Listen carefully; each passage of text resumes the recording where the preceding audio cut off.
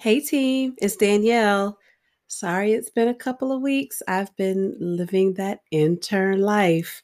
And on top of it being my very first rotation in the internship, by the way, with my program's director, that type of pressure, getting a grasp of my curriculums and the expectations for those assignments and projects. In addition to that, adjusting my home life, with my husband and my daughter, with a new schedule and a shift in my focus. On top of all of those things, my household got COVID.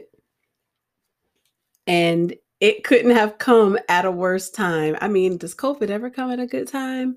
It showed up and it was out of our control. I mean, out of our control looking at daily life the way that we live it now and, how we're forced to live it.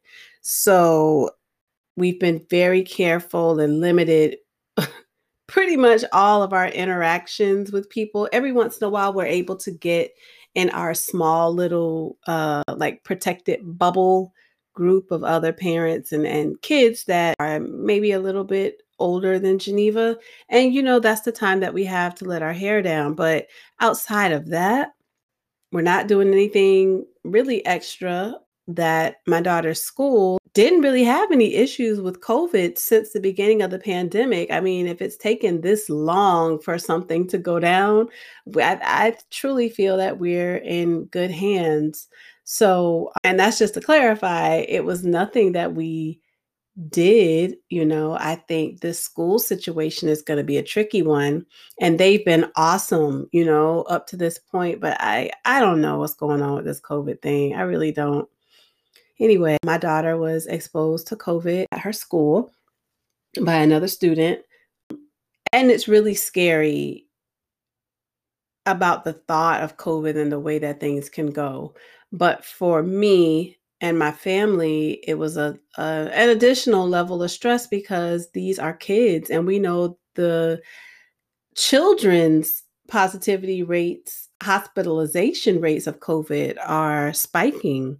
And it's so scary because there's really no protection for them other than the protection that we adults, the steps that we take to protect ourselves and to protect each other. So, in that sense, it's really a helpless feeling, and you hear about the symptoms and people's experiences with COVID, but nobody wants that for their kid, you know? So my heart definitely dropped when we found out about it. And this would have been, I think, a week and a half to 2 weeks into my very first rotation. So my daughter got very mild symptoms. I think the worst that she got was a fever one night, and then after that, she was up being her normal, lovable, talking self. My husband got a little brain fog, and that was the extent of his. But I feel like he probably downplayed it a bit. And me, I got the worst of everybody. I had, thankfully, no respiratory issues, like nothing with my breathing that might have affected my asthma, no congestion of any sort. What I had was body pain, headache, joint pain, definitely the brain fog, a lot of fatigue. Like I couldn't focus a whole lot.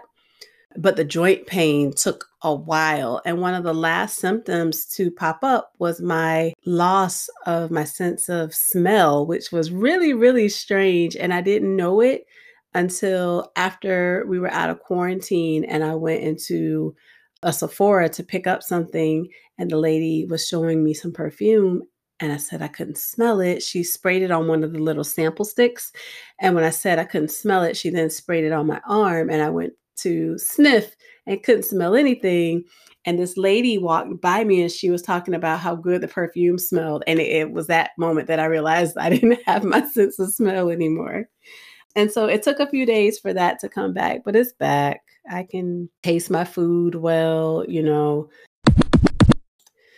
So if I had to give 3 tips about how to deal with COVID in your internship, the first tip would clearly be communication.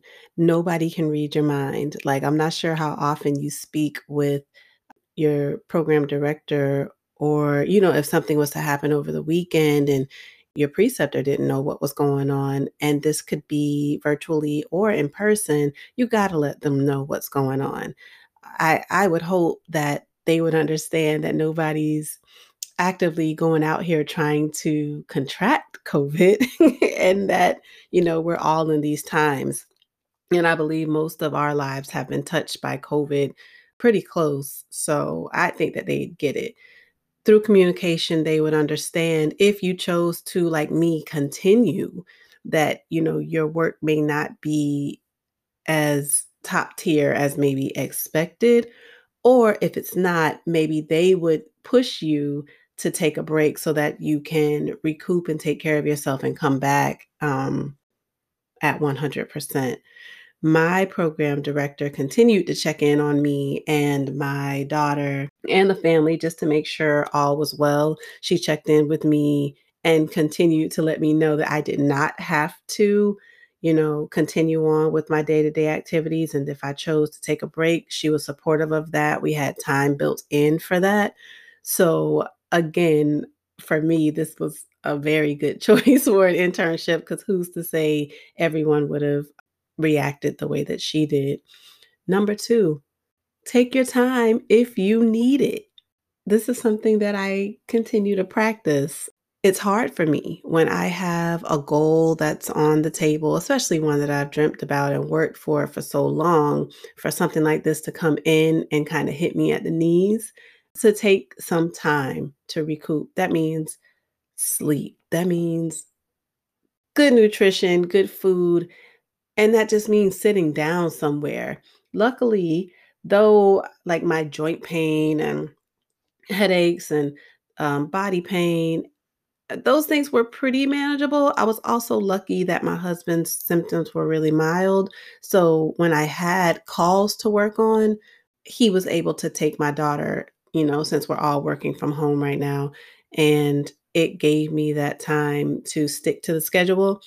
But the flexibility of this rotation was that if I wasn't feeling so great during the day and maybe later on at night I felt well, or I'm a morning person, so I wake up early, I could work on some of the projects that way. This really just worked out for me. And tip 3, I would say be true to yourself in these times. Yes, be resilient, but also be able to identify if you need to just simmer down a little bit, take a break, take a beat, make sure you're good mentally, physically, check in with your doctor. As much as I hate these COVID tests, like go let them perform that act so that you are 100% certain about where you stand. And I guess that's really it. So we quarantined for 2 weeks and then, tested out. I got my PCR test was negative and we were able to get out of quarantine. And to me, honestly, with even like the aches and pains and the discomfort, being locked in the house was the worst part. I did get to catch up on some shows on Netflix. That was cool because I don't get to watch a lot of TV right now. Um, so yeah, that's it. I do have like prior to this episode, I had already had my outlines written down, and this one just kind of jumped up because it's very present. This is in the moment.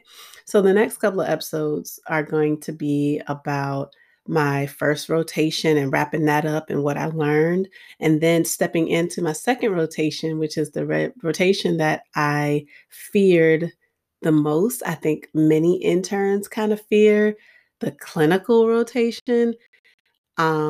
And I'll give you my thoughts on that, like going into it and what my first week has been like. So I'll talk to you guys next week. Take care of yourselves.